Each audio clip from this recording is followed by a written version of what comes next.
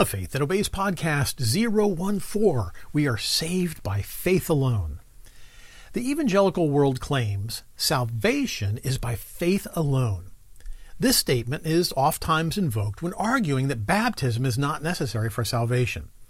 As this anti-baptism position has grown and flourished in modern evangelicalism, it developed its own unique language and phraseology.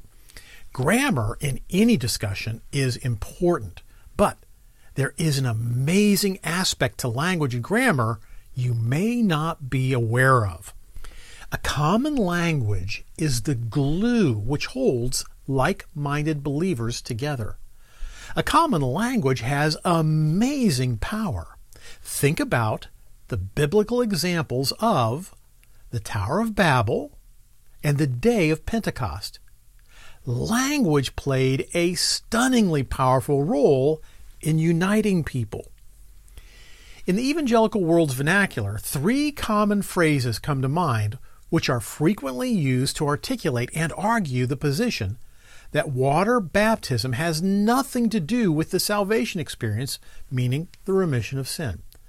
The first phrase is, "We are saved by grace alone, through faith alone, in Christ alone." The second phrase is similar, just a shortened version of the previous phrase. "We are saved by faith alone." And in our last podcast, I mentioned the third phrase. "We are saved by grace through faith plus nothing." These three statements sound really good, and they do present a clear picture of the faith alone anti-baptism position. But the plain fact of the matter is, none of these statements appear in the Bible. Since the anti-baptism argument rests so firmly on faith alone, we might expect to find that expression all over the Bible. But the only time the phrase is ever used, it's used to tell us that we are not saved by faith alone. Here it is, James 2:24. "You see that a person is justified by what he does, and not by faith alone." This passage from James is the only time the Bible ever uses the phrase faith alone. Stop and think about this. When someone claims that we're saved by faith alone, do you realize that they are actually misquoting James 2:24? They have to be misquoting this passage of Scripture, since this is the only place in the Bible that phrase ever appears. The phrase faith alone was popularized by Martin Luther, but even Luther didn't use it in a way modern evangelicals do. We'll dive into that subject in a future podcast. Isn't it amazing that a scripture can be so misused and its misuse be so widely accepted? Understanding the power of a common grammar may be important to understanding how this erroneous position might survive decade after decade and become so accepted. If evangelicals want to more correctly interpret the scripture instead of misquoting James, they should say, "We are saved by faith."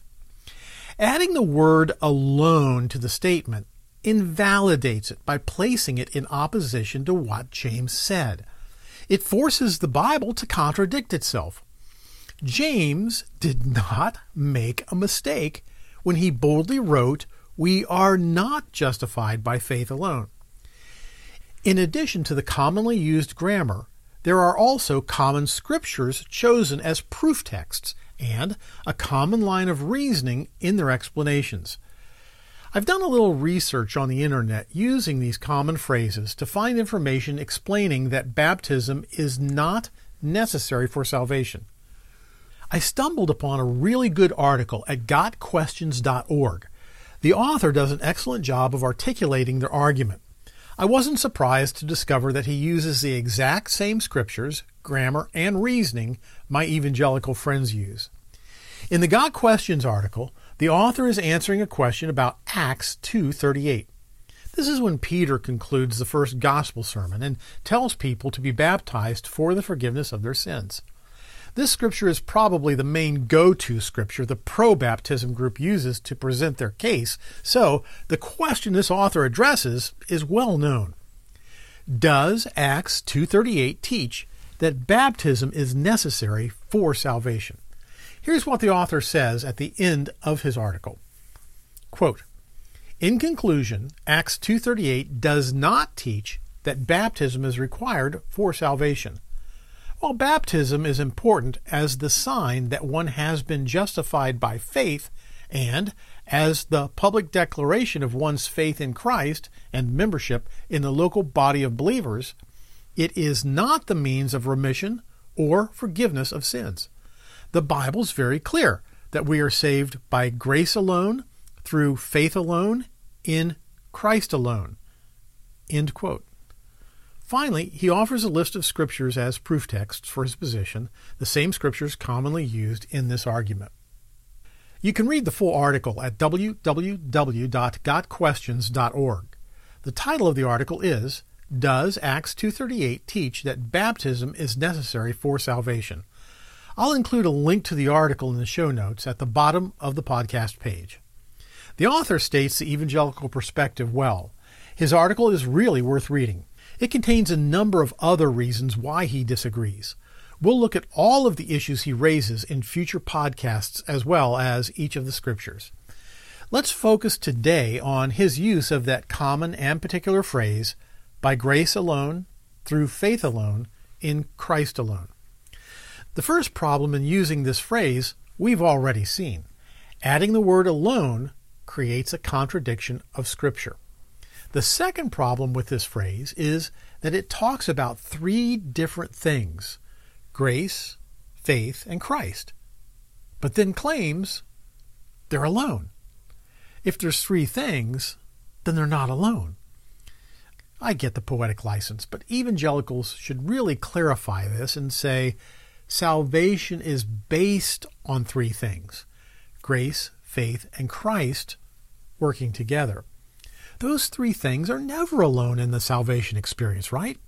But we're still missing something. We're missing obedience. We know from our previous studies, obedience to the gospel is an absolute requirement for the forgiveness of sins and receiving the Holy Spirit. Remember Acts 5:32? We are witnesses of these things, and so is the Holy Spirit whom God has given those who obey him.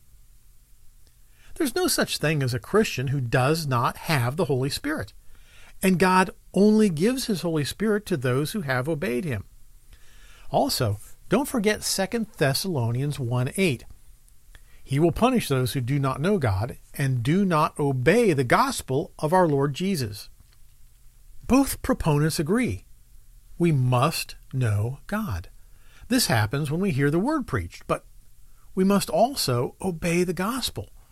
Our faith and our obedience work together to complete true biblical belief or saving faith.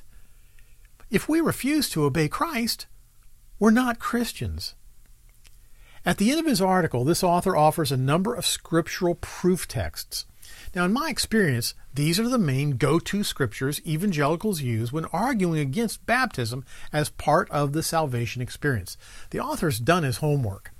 In the next couple of podcasts, I want to carefully look at these important scriptures and help us understand why they are not appropriate in arguing that baptism is not necessary for salvation. What you're about to hear will absolutely stun you.